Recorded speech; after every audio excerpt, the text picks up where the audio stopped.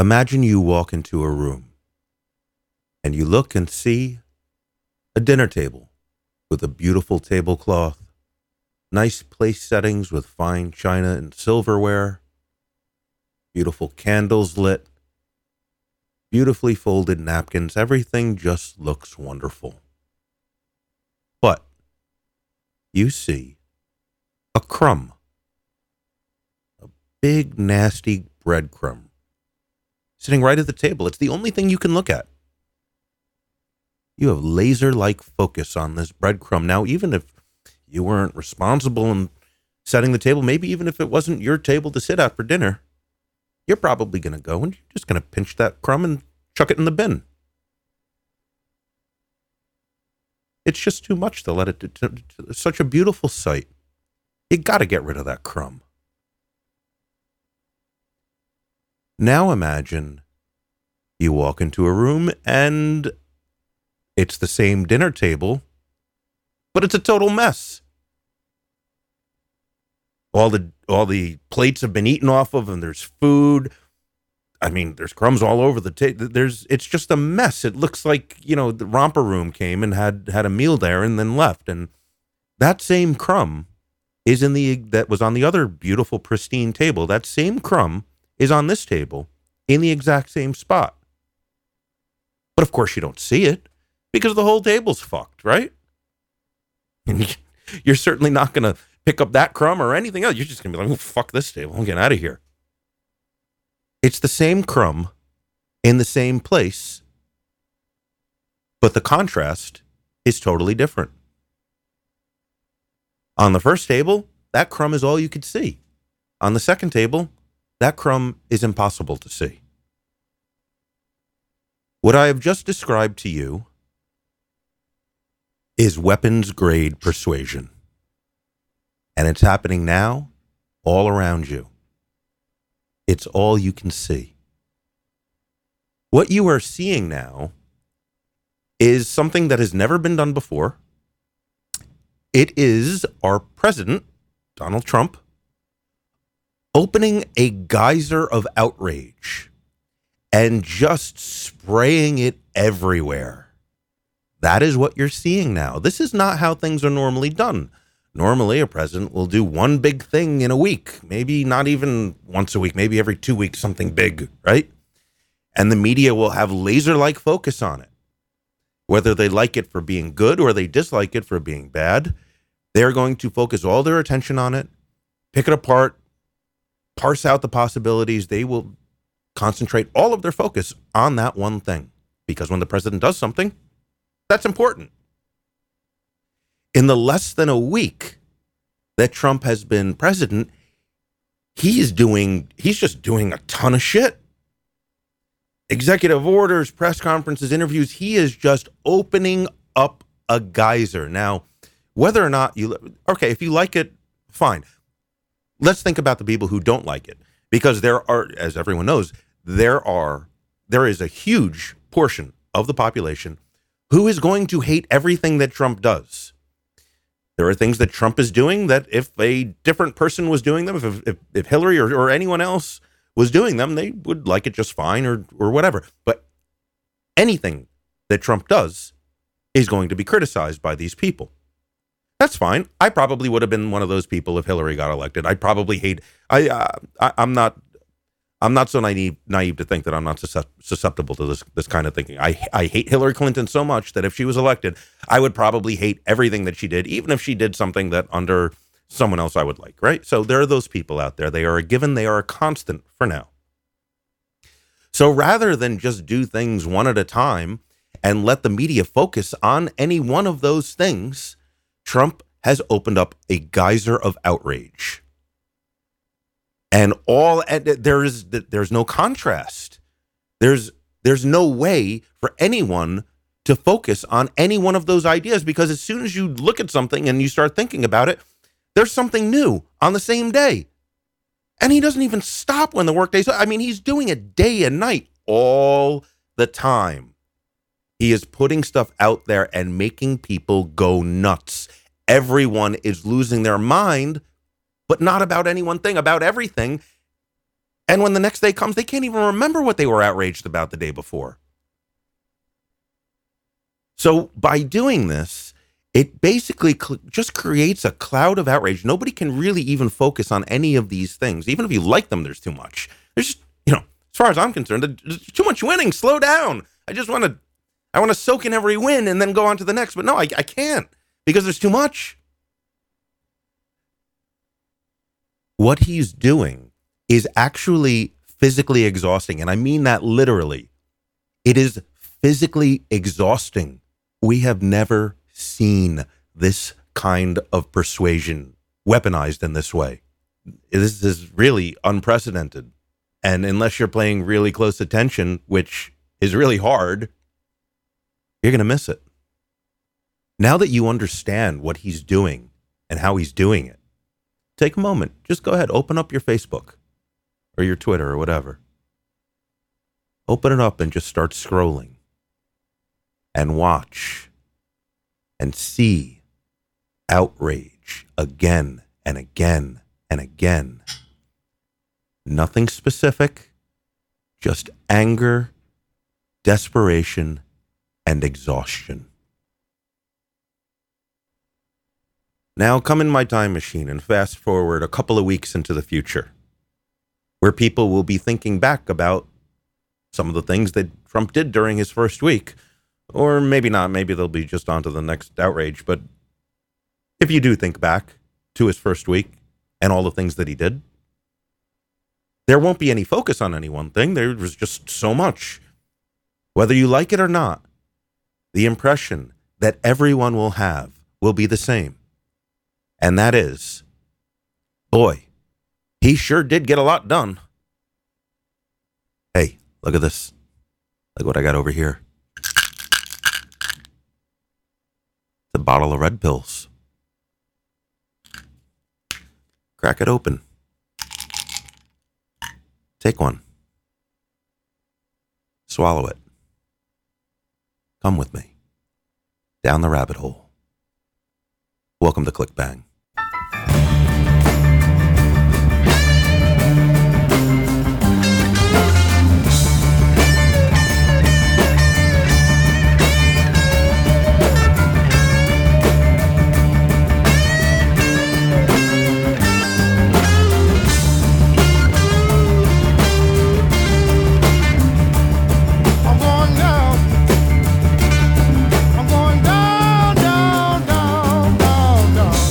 Good evening, everybody.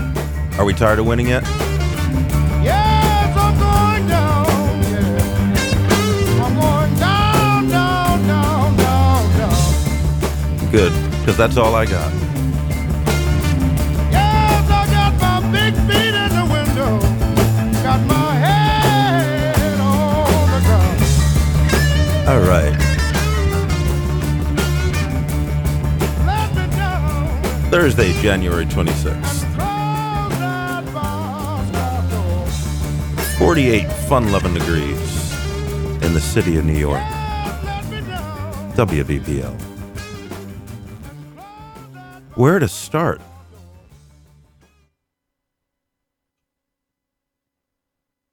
Everybody's talking about so much stuff, right? So much stuff going on. Well, we'll talk about some of that. But before we talk about what everybody's talking about, we're going to talk about what nobody's talking about. And I'm glad that nobody's talking about this. Nobody is talking about Black Lives Matter. And that's a good thing. It's been over a month, right? When was the last time you saw him make a headline? It's almost like they don't exist anymore. Even as the left doubles and triples down on social justice, even in that lunacy, the left has finally, as I've been urging for months and months, has finally come to grips with the fact that this movement, this Black Lives Matter movement, is toxic. And they have no more platform. And that is good for everyone. It's the best for the left, really. Honestly, it's better for them than anybody. But well, I shouldn't say that. I mean, the more they do what they do, the more cops get killed and the more roads get blocked and the more things get smashed and looted and rioted, So, maybe it's not the best, but it's very good for the left that they have ditched this toxic, racist supremacy movement and kicked it to the gutter where it belongs. I hadn't seen a headline in them so long, just before. I wasn't even going to talk about this. And, just before, you had this women's march, and then you had the anti-fascist the day before, and you had all this stuff, right? And I just thought to myself, it just dawned on me. I said, wait a minute. You had these 2 days where these, two very different events, these very, very different types of protests got national headlines, international headlines. Thought to myself, wait a minute. Where was Black Lives Matter in all this? Maybe I missed them. So I just did a search for news. I encourage you to do the same thing. Do a search for news on Black Lives Matter. It's barren. There's nothing. There's really nothing there. Here's what I did find a couple of things. They're fucking hilarious. Here's a article I read, and here's why. Here's why they're nowhere. It's because there is still a lot of money out there coming from Soros and others funding these social justice movements. Now, Soros may be ideologically bankrupt, but he is not bankrupt in terms of money, and he is not stupid. And he saw what happened when he gave that money to Black Lives Matter going way back into the summer and before, when the election cycle was in full swing. It was a disaster. It was terrible for the left. The fact that Hillary Clinton courted these people and met with them, and it was terrible for her. Everybody who was looking at this movement and what they were doing came to the very logical conclusion that these people are fucking A, crazy, B, violent, and C, racists. They are as much... I'm not saying there's no difference between them and the KKK, but it's a difference of degree, not of kind. They are a racist supremacy movement. Full stop. When they would do these these protests and stuff and organize, it was very common for them to say, white people to the back. I mean, come on. I mean, listen, if you just take what anybody is saying, right? And you flip the races. So, for example, if it's a Black Lives Matter protest and they say, okay, all the white people go to the back, you are the last people to talk and you're the last people to be seen. If you just flip that and flip black and white, and suddenly you think it becomes very racist, one, that means you don't understand what racism is, but two,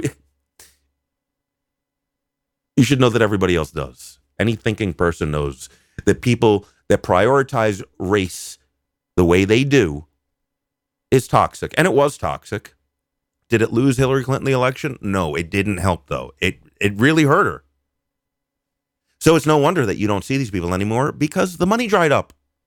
The people who were giving the money to these people to make some noise said, okay, everybody gets money except you, because you motherfuckers are crazy and violent. So, goodbye. So I did find this article in the Washington Times, which I can't help but just laugh the whole way through. Here's the title. Obviously, linked to the article is in the notes underneath wherever you're listening to this on. Title: Black Lives Matter resentful of peaceful women's march against Trump. Of course you are. Of course you are. Some civil rights activists and supporters of Black Lives Matter movement resent the success of the anti-Trump Women's March on Washington, taking offense to the favorable press and praise heaped on a generally peaceful event that resulted in 0 arrests, while wondering where the millions of women and their supporters were during race-based protests over the years. Well, you know what? Where they were, dipshit, they were with you until you told them to get to the fucking back of the line, when you told them to sit down and shut up, and that you can't talk because your privilege isn't good enough, because you're not high enough on the fucking progressive stack. Now, the feminists are going to deal with this also, and they already have been, but there was no group more flagrant about flaunting the progressive stack more, and intersectionality and identity politics. Black Lives Matter was They ran with it more than anybody else. And now you're fucked. Now I have to figure out, because this person that's quoted throughout most of this article is Ijeoma. I am going to go out on a limb and say that's Ioma. Okay, so Ioma Oulo, editor, what are the chances that's a real name? Doesn't matter. Editor-at-large of feminist website The Establishment, said the reason no one was arrested was that the marchers were primarily white women. So, okay, I get what she's trying to say with that. She's trying to say that, the cops aren't going to arrest white women. The day before, there was plenty of arrests made. And mostly white people, because most of this Antifa group are white people. And they happen to be violent as fuck. And I think there was like 250, 300 people arrested, something like that. Yeah, no, they were arrested because they were violent. They were smashing things. They were causing mayhem. The reason why that nobody was arrested during the Women's March protest was because it was almost exclusively peaceful. I didn't see any videos of anyone being violent. No, they weren't arrested because they weren't violent. And they weren't violent because you weren't there. If Black Lives Matter got their little cash infusion to be at the Women's March, I guarantee there would have been problems. Nobody was arrested because you weren't there. Quote, to brag that no one was arrested at a march that was filled with white women, which, by the way, she's right about. This was overwhelmingly a white women march. I mean, that was most of the people. Sure, there were men there. Sure, there were people of color there. But overwhelmingly, it was white women. It just was. Look at the pictures. Look at the videos. Overwhelmingly white women. Not a bad thing, not a good thing, just was. To brag that no one was arrested at a march that was filled with white women, as if that is an accomplishment that you really had a huge part of, what it does is it says that marches that were branded as disruptive are less than. No, they were branded as disruptive because they were disruptive and violent. This is not difficult to understand. When you are peaceful, today, I'm not saying in 1963, no, today, when you have a peaceful protest, the cops will not bother you. When you start blocking entrances to highways, when you start, actually blocking ambulances trying to take people away, when you start smashing shit up, the police are going to arrest you. This isn't hard to understand. Your group is violent. Can I categorize everyone in Black Lives Matter as violent? No, because they're not. All I know is anytime you motherfuckers show up, shit gets broken. People's lives are massively disrupted. You throw shit at the cops. Sometimes they get injured. And sometimes they die.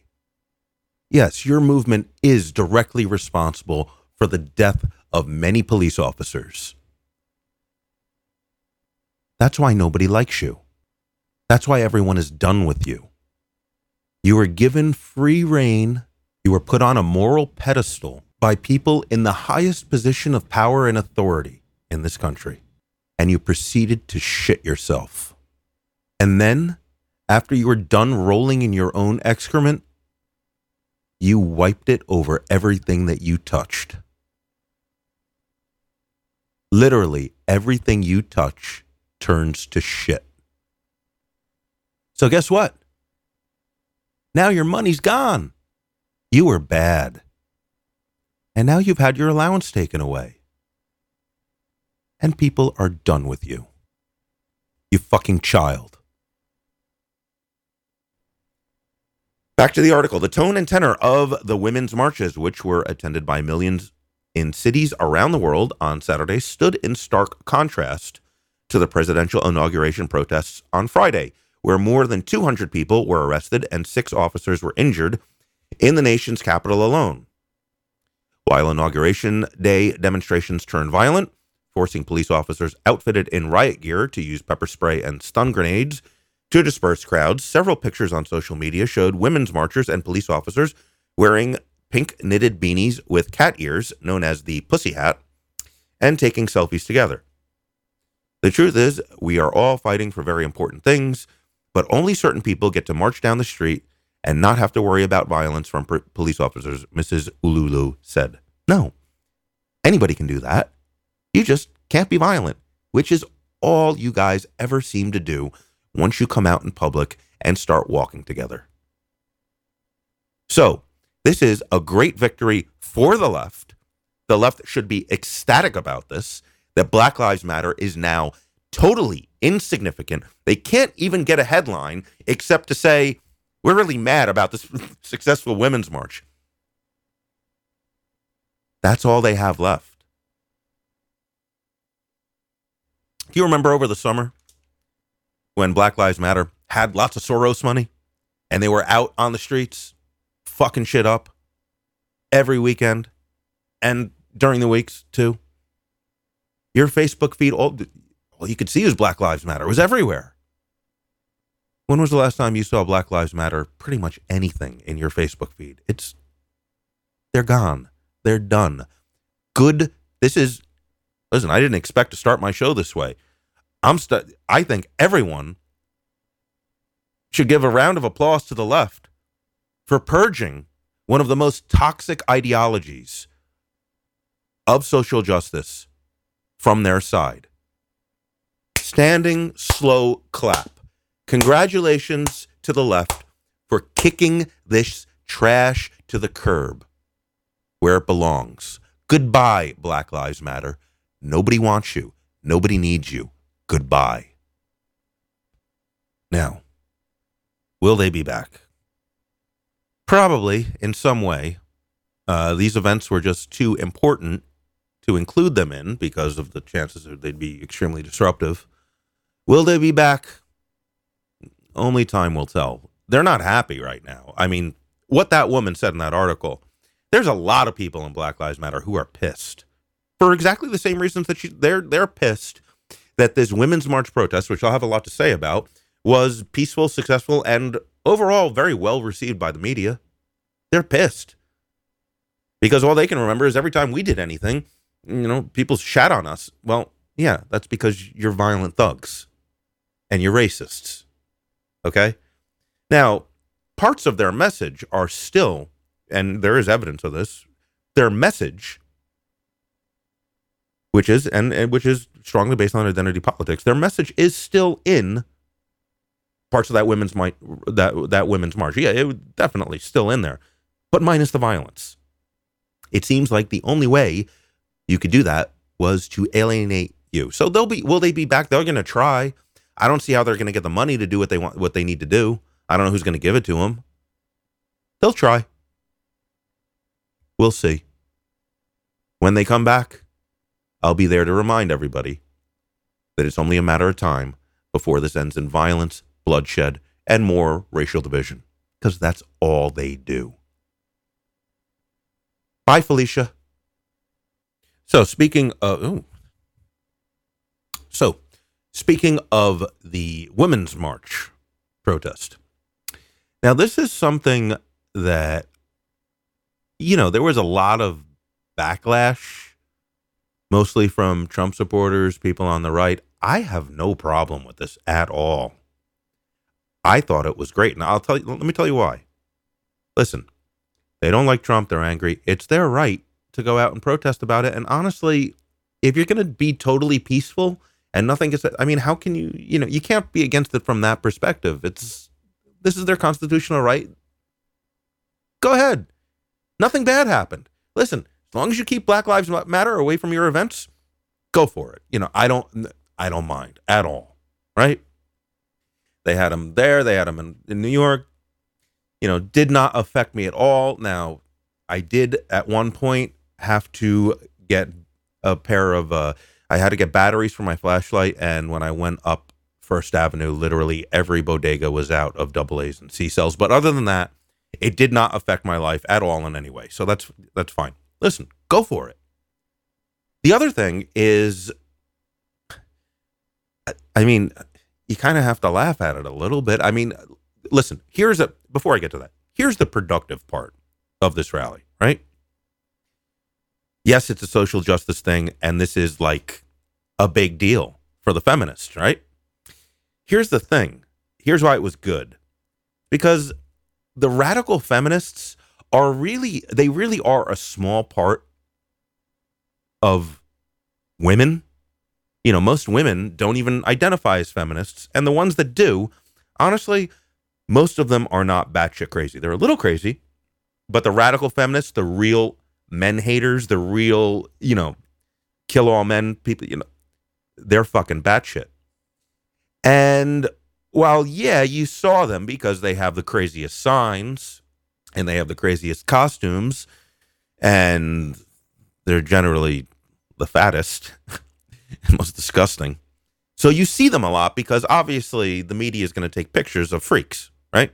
So you saw them a lot, but you didn't, overall, they weren't really out there. And it was one of those times where this really was a women's event. There's a lot of people, there's a lot of women who are really unhappy about Trump.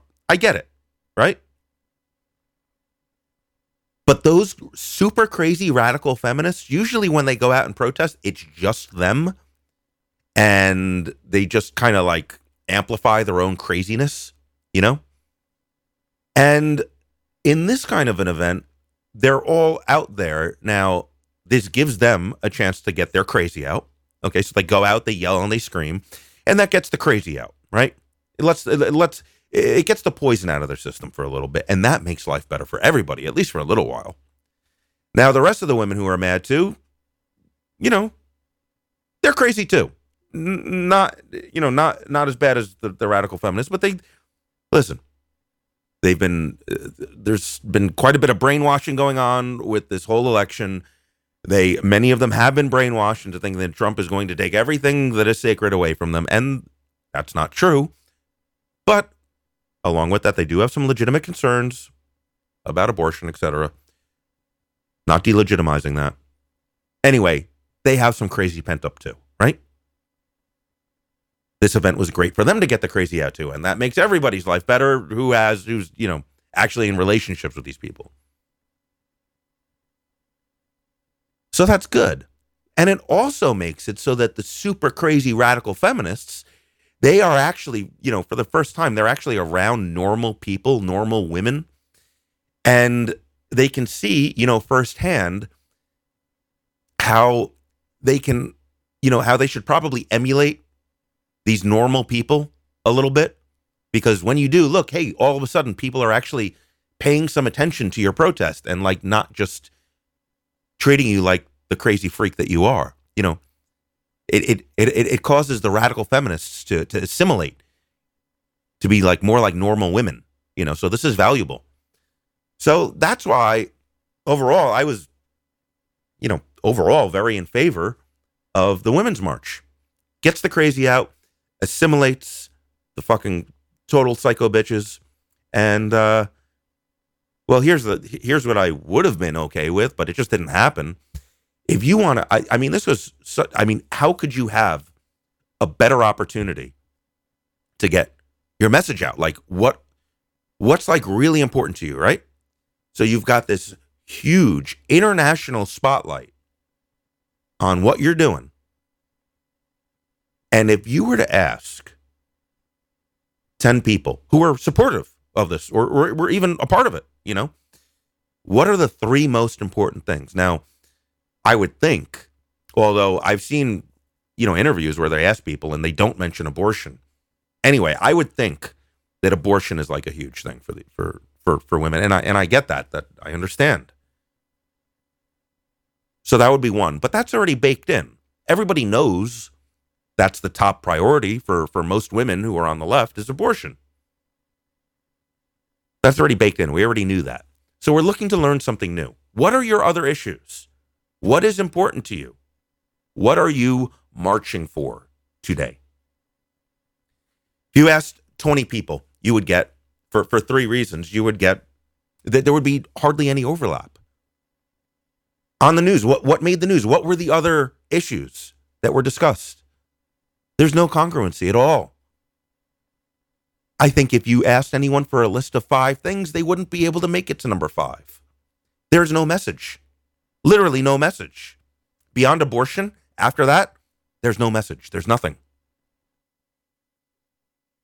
And this was a huge missed opportunity. And, Part of this is, I hate to sound like a broken record, but social justice ruins everything. This march was really corrupted in a major way by social justice. The one right thing they did, they kicked Black Lives Matter to the curb. Good move. Everything else, it became this intersectional clusterfuck where you had all of these different women's groups vying for mic time, vying for camera time, all with different issues.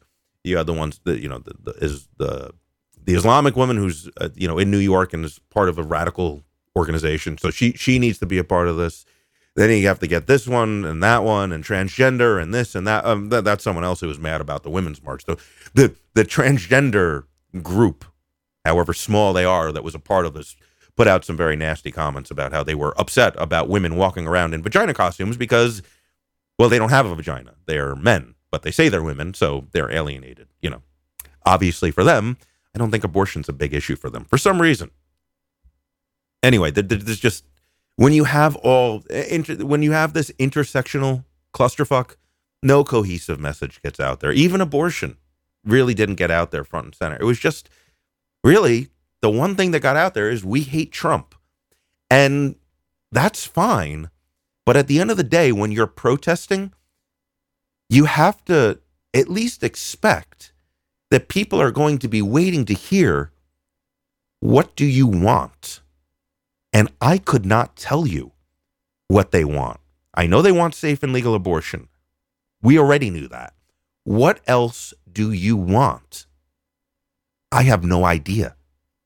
And I pay attention to this, probably way more than anyone else who identifies as being, right of center. Which I don't, but still, I paid attention. I'm listening for a message.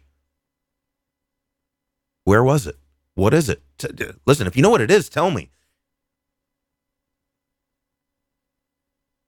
Sad. I mean, hey, listen. Overall, like I said, great success. Crazy bitches, get the crazy out. Smart enough to keep Black Lives Matter, a 100-mile radius away from wherever they were. Great job. And since you didn't put out a message, I don't really have to think about anything on what to do other than mention that you didn't. So, honestly, I feel that these women's marches should be planned to happen once, at least every 3 months. I mean, just do it like that. Get everyone together. It lets all the women get together in one spot and get the crazy out. And just, if it seemed like they all felt really good about what they were doing, feel good about themselves. Great. Everyone on the right should encourage this. It would be fantastic. My favorite thing about the march is their hats. I love those hats. I think they're called the pink pussy hats or the pink pussycat hats. They're pink and they have little pointy ears. I believe it's supposed to be a pussycat, pink pussycat hat, pussy hat, whatever. I think they're great because they are totally unpersuasive.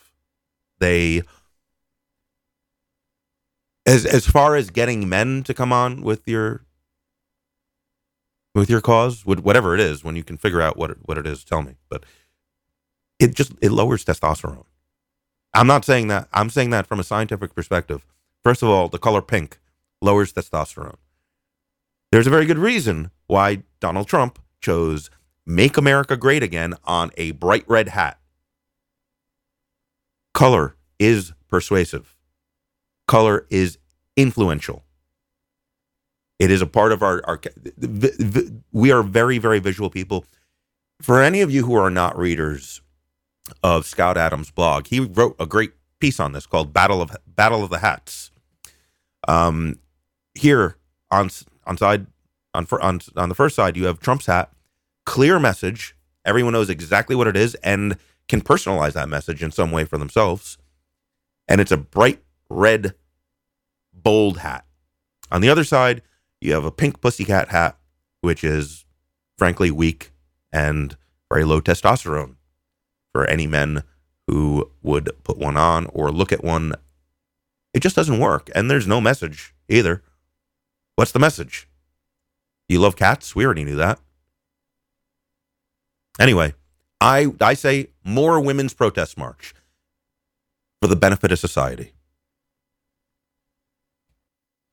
And then finally, obviously, the Inauguration Day protests were not nearly as peaceful and well received as the Women's Day, the day after. Oh, and you know what? The Women's Day March, they were very smart to not schedule that protest on a Sunday, because that would have interfered with football. They did it on Saturday. It was a lazy Saturday, people chilling out. Nobody's life was really affected. Now, you do that on a Sunday, you're going to have problems.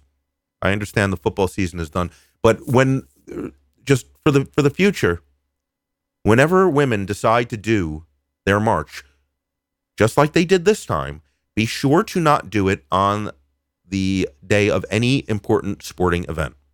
As a matter of fact, I can tell you right now, you should schedule one definitely right now during the All-Star break, the baseball All-Star break, because that is, those are the only days there's no professional sports in America during the All-Star break. That's the only stretch of days where there's literally no professional sports going on. Do your women's march on that day. We will have no problem with that. We all have something to look at. You get the crazy out. You don't fuck with our sports. Everyone's happy. Now you know how to do it. Seems like you already did. I wish I could say the protests on Inauguration Day went smoothly. They obviously didn't. It could have been a lot worse. And it probably looks a little worse than it actually was. But then again, I wasn't there. Speaking of which, there's been much said about the much lower turnout for Trump's inauguration. I can tell you this right now. Yes, it was a lower turnout. And it's because everyone knew this was going to happen. I mean, what part of a big reason why the turnout was lower? Because everyone knew it was going to be violent that day. Why was I not there? That was the reason. Listen, my entire life, and I've been super politically active my whole adult life, and then even, before I was technically legally an adult, right? Been super political. I have never once, ever had a president that I was happy about, going into their term. Didn't like Bill Clinton. Definitely. Well, before that, actually, I started to be politically active and stuff. I didn't like the first George Bush. That was when I was in high school. Didn't like him. Didn't like Bill Clinton at all. Did not like George Bush II at all. He was probably my least favorite of the bunch. Didn't like Obama at all. This is the first time I've ever been excited about, and the first time I've ever supported a presidential candidate who's actually won. I would have loved to be there. I would have gotten down there in a second if I thought that it would be peaceful. No, I didn't go down there, which I would have loved to do, because I'm afraid of fucking Antifa. I'm afraid of these fucking crazy anti-fascists who are the real fascists. When you're shutting down free speech, when you're attacking people for sharing their views, no matter how good or despicable they may be, no, you're the fucking fascist. Anyway, I knew they were going to be there. Everyone knew they were going to be there. Everyone knew it was going to be violent, and people don't want to travel with their families down to an inauguration when there's pretty much a guarantee there's going to be violence. Anyway, that's sad. But these Antifa protests and whoever else is a part of this nonsense, they're not all Antifa. There's all different kinds of crazy groups. Whatever. Doesn't matter. It could have been a lot worse. I know that James O'Keefe is a pretty controversial figure, and I think he thinks he's a lot more influential than he is, but the crazy people watch his videos. The violent anarchists and anti-fascists, they watch his videos more than anyone. Because you don't want to be the one that he uncovers in one of his videos, because then everyone knows who you are, and they rely on anonymity to do their violence and all the other things they do. And he did uncover just not many of them, but enough, and they had some pretty violent plans. And now they're famous, at least within their little clique and people who hate them. I think it was enough. They clearly had some plans to disrupt, inauguration ball events, whether they be official or unofficial, and the DC Metro Transit system. They definitely had plans to really fuck with the city. And if you just go to their official accounts, they said, we're going to shut down DC. They didn't really do that. They fell far short of it. And I really do think that James O'Keefe had a lot to do with that, because he uncovered a couple of them and showed what they were planning. Arrests have been made, so it's enough that the authorities looked deeply into these people and actually made arrests. So I think they just stuck to smashing up Starbucks. I think in general, some of what he does really needs to be taken with a grain of salt. In this case, it really doesn't matter. I think those videos that he put out scared them enough into not fucking with mass transit and not, trying to put butyric acid into ventilation systems or whatever else they had planned, which he didn't uncover. They probably had second thoughts about it. And they stuck to just smashing up Starbucks and lighting trash cans on fire and just being generally, disruptive. So I think he really does, I definitely give him a big thumbs up for this. I think it was really just a net positive for public safety. I think it's good. I don't have much else to say about the inauguration day, except that Trump's speech was brilliant. It was, if you haven't listened to it in full, you should. You should, if you don't immediately realize it when listening to the speech, this is not a conservative speech at all. There are conservative elements, but they are in the minority. This is a populist speech. And that's most of what I'm going to be talking about for the rest of the episode. Is there is good and bad in populism. But that's what that speech was all about. It was not about conservative values. It was not about liberty. It was not about libertarian values. It was about populism. You were forgotten. You will not be forgotten. I will fight for you. He's talking to some very specific people there. He is talking to the people who carried him in the swing states. His focus as president, because of the way our system works, is going to be delivering to those people who elected him. That is not necessarily a good way to govern. It is a good way to get elected. I'm not saying that's all he's going to do, but listen. Yes, he won in an electoral landslide. Yes, you don't need the popular vote to win. But you better believe he knows.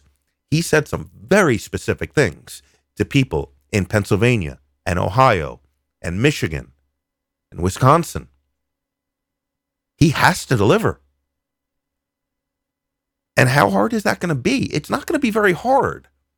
If those are his primary goals, and they ought to be, if he wants to get reelected, it's not going to be difficult for him to do. He will do that. And that's not necessarily a great thing for the nation. This is the system we have. He knows what he has to do. Another thing, and this was, a part of my predictions that I made in the last episode. Another thing he's going to do, he is going to go very aggressively, and he's already started it. You could see with what he's starting with, he's talking a lot about Chicago and the massive violence, who 99% of the time, it is black on black violence in Chicago. The murder and the shootings, they are off the charts. The police have handcuffed themselves with this. And he's saying, do something or else I'm sending the feds in. Now, you kind of can't do that. You kind of got to be invited. But he's starting up that he's pacing with that. Trump knows very well that the Democratic Party relies heavily on the black vote to get elected in major elections. Part of the reason why Hillary lost was because she did not energize that voting base. That voting base was super energized for Obama. It's not that they voted for Trump, it's that they did not come out and vote for her. What if Trump could somehow energize them? And he did in a certain respect. He got more black voters than Romney. So he did in a certain respect, not a lot, but every little bit makes a big difference because the Democrats heavily rely on that voting bloc to win national elections. What if he could get? I mean, it doesn't even have to be a large amount. Like 3% would be huge. And the Democrats, they can't win without them. You better believe he is going to go heavy and deep. And a lot of this is going to be Ben Carson, but he's going to go really heavy into the worst areas, the inner cities, and he is going to generally try to make things better. You can speculate whether it's because he loves these people and he wants to make that's you could say he wants to do that or he doesn't. You might think he's a racist or not. None of that matters. He's going to do it. He's going to do everything he can to make those areas better, safer, more prosperous. Because why? Because if he does that, he's going to flip voters. He's going to flip black voters. Plain and simple. If black people see, and with Trump, everything is visual. He doesn't do anything without a visual. This whole wall thing, it's a visual. I'll go into that in a minute. But they're going to see it. And if it produces results, they're going to notice. It's going to work. Speaking of the wall, like I said, everything's visual. The wall's going to happen. How big is it going to be? Big enough to have a picture. That's all it has to be. All it has to be is for a photo op with a very wide shot where all you see is the wall. And that is pretty much the only part of it that's going to be a wall. This is not something I know Trump keeps saying this is to keep people out and keep the drugs out and all that. First of all, it will not work for drugs. We have these places all over America now with walls on the outside, walls on the inside, bars on every cell, right? These prisons have more drugs than anywhere. So if you can't keep drugs out of a prison, a place that is literally hundreds of walls, that's what a prison is. It's walls. You're allowed to go it's the most there's no better example of walls than a prison. You can't keep drugs out of that. You can't keep drugs over international border. It's just impossible. I mean, whatever. I mean, we'll see. But as far as the immigration, it's not even. It's just It's just a visual. Right now, Mexico. People who are thinking about illegally immigrating to this country, it doesn't seem like a great deal anymore to them. At this point, still, and they don't feel welcome. Before, they felt welcome. You had Obama, and you had all these, they knew before any of us did that you could just go to a sanctuary city, and the chances of you being deported are like zero. If you could make it to LA, if you could make it to New York, if you could make it to any basically big city, like you're just in any blue state, you're just never going to run the risk of being deported. Now they see that going away. I mean, Trump is, he's hitting hard. That's another executive order. That's another thing he's doing, the sanctuary city stuff, which is, it's kind of a good idea. Of course it's a good idea. I mean, he doesn't have to pass a law for this. These are all laws that have been on the books forever. He's just saying, enforce the law. If you don't, I take your money. There will be, I don't know what city will crack first. It won't be Chicago. Definitely won't be New York. De Blasio is way too stupid to actually negotiate his way out of this. It'll probably be, some smaller city somewhere. But they'll crack. Trump will heap praise on them. And the rest, he'll have to make an example out of someone. I imagine it will be de Blasio. Mostly because de Blasio is the dumbest. He has no chance in a war of negotiation and persuasion against Trump. De Blasio is already unbelievably unpopular in New York. So I'll have a front and center seat for that. That should be interesting.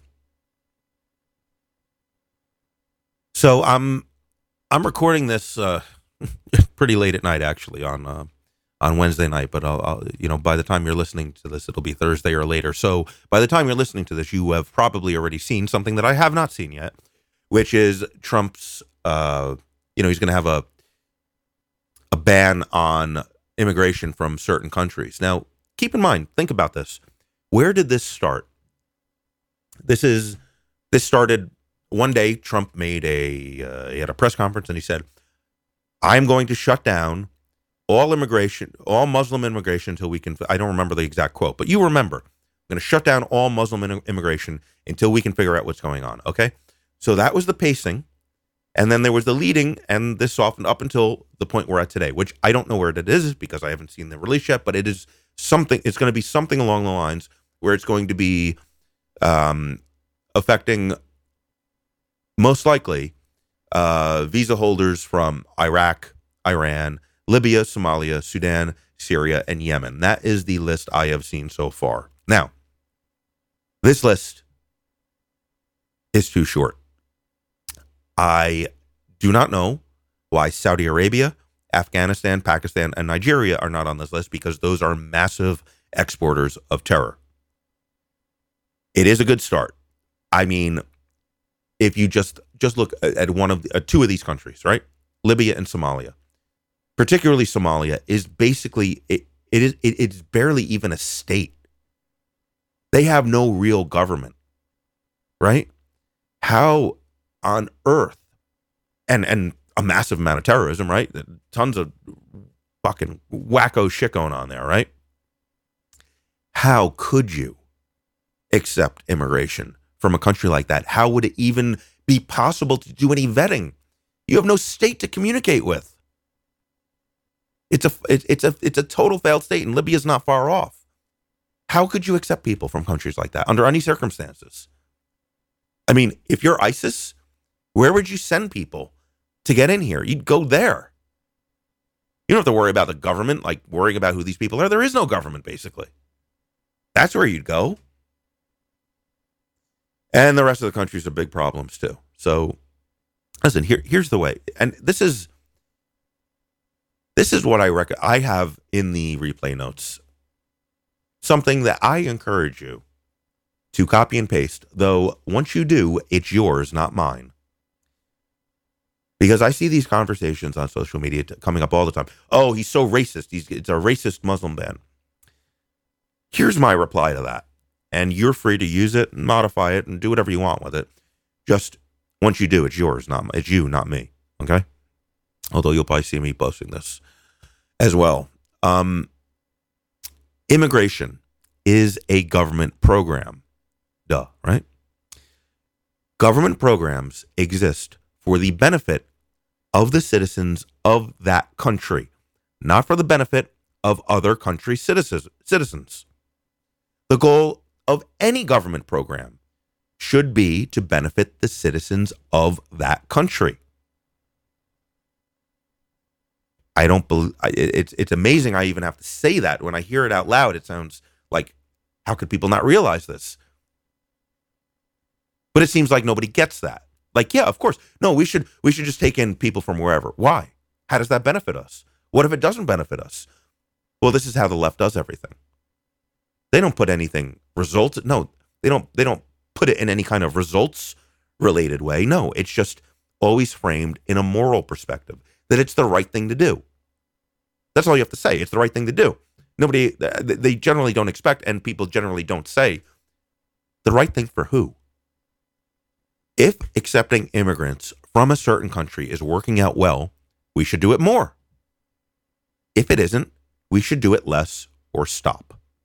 No thinking person believes that the net benefit to American citizens is the same when comparing immigration from different countries. And that's because our soil is not magic. For example, let's take Somalia and South Korea. Let's say, on the one hand, we were to take in, just to pick a round number, 100,000, whatever you want to call them, migrants, refugees, whatever. Just 100,000 people from Somalia, okay? And now you would look over time at how that worked out. How many of these people became productive members of society? How many of these people ended up on welfare? How many of these people ended up being violent? How many of these people ended up being peaceful? Just look at what happens. 100,000 of them.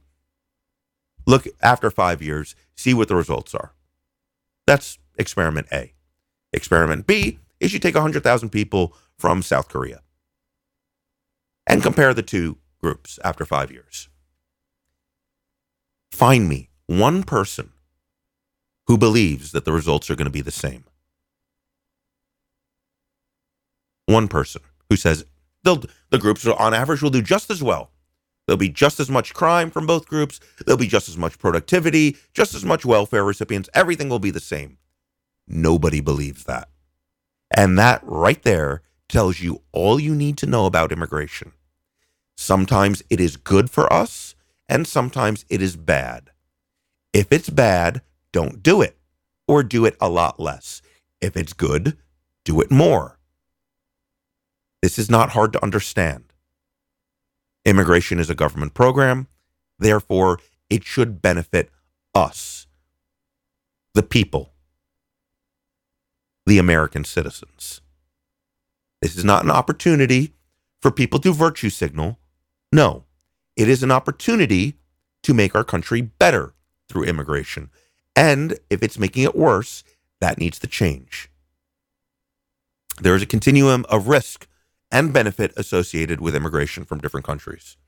We have data collected over decades that tells us what is safer and what results in more prosperity for the country, that is, for American citizens. Immigration from some countries has resulted in a boon for the U.S. economy. Immigration from other countries has been a drain on the economy. Nobody disputes this. There are significant differences in the results. We, the American people, the American citizens, get to choose who comes here. We should choose to accept the immigrants who help the citizens of this country the most and what places U.S. citizens at the least risk. Most people treat this issue emotionally. There is no need for that. Just do it by the numbers using objective criteria. The question to ask is very simple. Has immigration from blank country helped or hurt the safety and prosperity of the United States in the long run? Policy should follow accordingly. And that's it. Like I said, Trump's list is too short.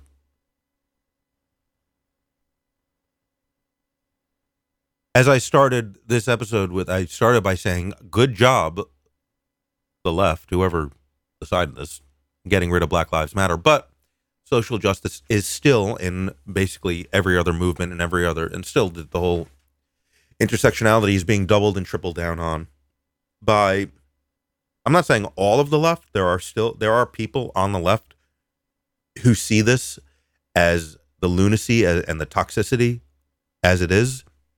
But it seems like all the important people, and by important people, I mean the people who are powerful in the Democratic Party, the people who can get on TV, the people who have voices, the loudest voices, the most prominent voices, the largest platforms. I don't see many of them saying, hey, maybe we should back away from this social justice stuff. For example, the DNC has to have a new chair, right? They've had the last two have been real winners. Donna Brazile, she got busted for leaking debate questions to Hillary Clinton. Yeah, she was a real winner. And before that, Debbie Wasserman Schultz, who conspired to cheat against Bernie Sanders, which she did and which worked.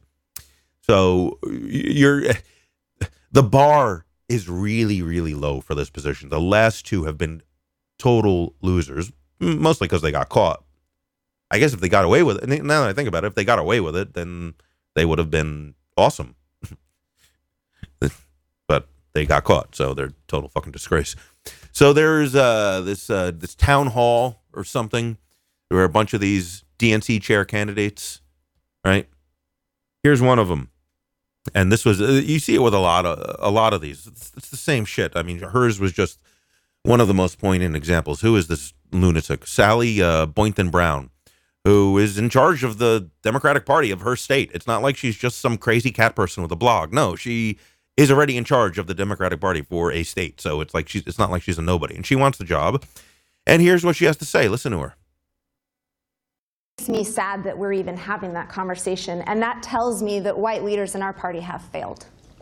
We have to accept that there is prejudice that exists within our own party, and we have to be able to have that conversation.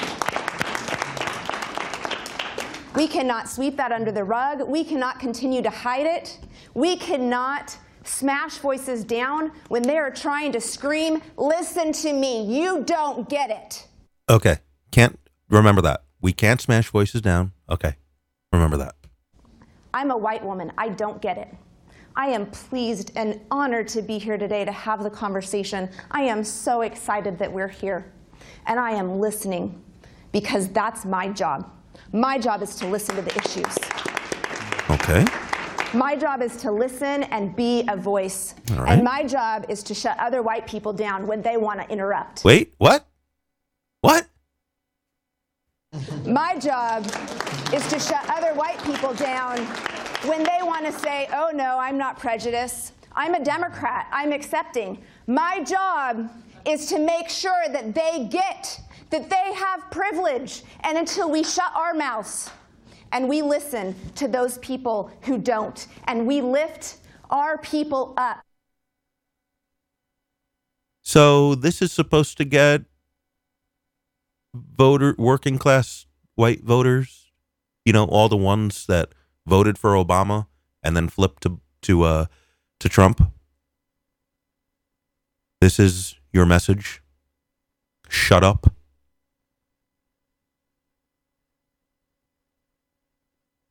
It's your job as basically like the leader of the DNC to tell these people to shut up because you're white. How'd that work out for you last time? Yeah. That family who's, you know, eating fucking macaroni and cheese and corn out of a can, wondering when they're going to be able to have a job next, wondering how they could ever afford to send their kid to school. That family, that mother and father, they listened to the likes of you plenty for a long time, hearing about their white privilege. Yeah. They got fucking tired of it. Their white privilege wasn't getting them a decent meal. Their white privilege wasn't getting them a good job. All it did, this magical white privilege, all it gave them was a target on their back to have fucking crazy social justice warriors like you, who apparently is in charge of a whole state's Democratic Party, and maybe, you know, if people like her enough, she'll be in charge of the whole Democratic Party. All it did was give them the right to shit on you. Go ahead. Get behind people like this. Get behind social justice. 2018 is going to be a fucking... You think this election was a rude awakening? Wait for 2018. Wait to see what happens. See, here's something else nobody's really talking about. And this is something, honestly, I want to avoid. Right now, the Republicans they're in more power than they've ever been before. I mean, and to be more exact about that, because there are differences between Republicans. You know, that's not important right now. The Democrats are in less power now than they have been probably since, who knows, the 1820s. I mean, the 1880s, the 1870s. I don't know. I mean, it's fucking bad, right? They don't have the House. They don't have the Senate. They don't have the state legislators. They don't have the executive branch. And they're about to lose the Supreme Court. Okay? It's bad. If it keeps going this way, it's going to get to the point. Now, we're not there yet, but we're getting really close to the point where they're going to lose so many of the state capitals, so many of the state legislatures, that we're going to get to that 75% magic number where the Republicans are going to start being able to amend the Constitution with really no resistance. Keep in mind, the president they are not involved. The president, the executive branch is not involved in any way, shape, or form in making amendments to the Constitution. He is literally not involved at all. He could say nice things or bad things, but he's not involved in the process. It's all about the Congress and or the state legislators. The process can go two different ways. Look it up. Look up. It's in Article 5 if you want. But there gets to be a point where if you get to a 75% magic number, the Republicans will be able to do whatever they want. And I'm not even talking about Congress. I'm talking about the state legislators. Who even knows who these people are? I know who some of the ones in my state are. Looking across and nobody's paying attention to this, right? They are going to be able to amend the Constitution any way they want, and I don't want that because some of these motherfuckers are crazy. Women like this will make that happen. The Republicans have enough power now. I don't want them to just be able to take out a clean sheet of paper, write a constitutional amendment, and literally it just flies through. You realize that can happen and that we're moving towards that. I don't want that. I think the Constitution's pretty good the way it is. I don't know what they have ideas about. If you want those laws, do it for your state, do it for your county, whatever. Do your crazy Republican stuff locally, so I don't have to be a part of it. And, and the people there don't want to be a part of it. They could just move to another state, right? Once you start amending the Constitution, now you're fucking with my life, and I don't trust you. So I beg you, if you are on the left, do not support social justice whack jobs like, whatever the fuck her name is, Crazy Pants over here. So that we all have equity in this country, so that we are all fighting alongside each other, so that we are all on the same page, and we clearly get where we're going. We're not going to break through this. Where are you going? It sounds like everything you said, where we're going is fuck whitey. That's all I hear from you.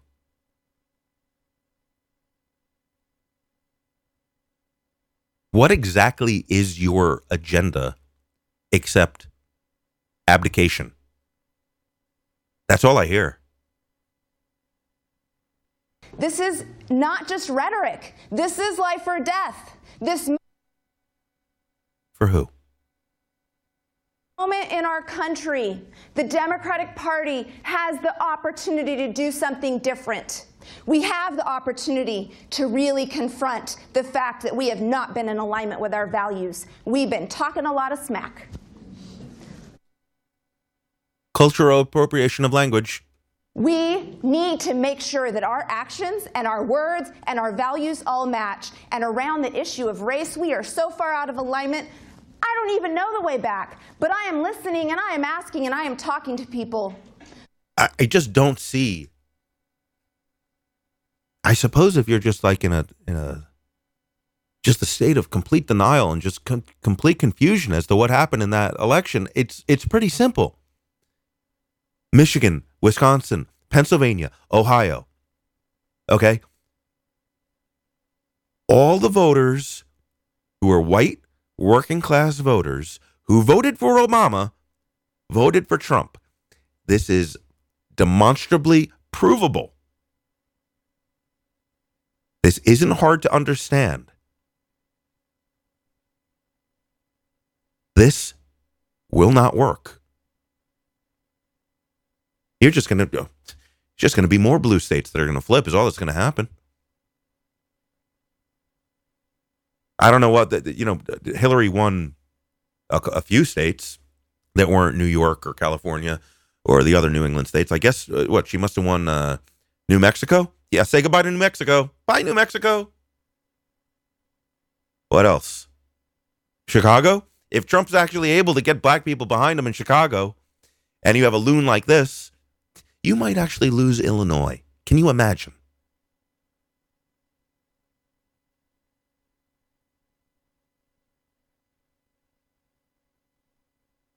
The Democrat Party is doomed unless you purge social justice.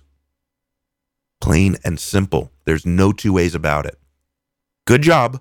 You got rid of Black Lives Matter. Although it sounds like this lady wants to bring them back. I don't know. You made a really, really good first step if that sticks. Distract the feminists with cats. And as for the rest of them, I don't know. I don't know what just call it out when you see it. Anytime anytime you see someone making an argument, anytime you see someone, and this is probably something you see like on a daily basis. You ever see someone, when people are arguing on social media, which is pretty much all that's pretty much the only thing that happens now. When someone starts something with, as a woman, as a person of color, as a member of the LGBT community, as a Muslim, as a whatever, fill in the blank. Just stop them right there. When someone leads into an argument by listing their identity as a credential, you know what that means? It means their argument wasn't good enough to stand alone on its own. See through it, and as someone who isn't a fucking idiot, tell them it doesn't work on you. Is the thing you're talking about true or not? That's what matters. Whoever you are doesn't. Identity politics is shit. The fact that you use it means your argument is shit.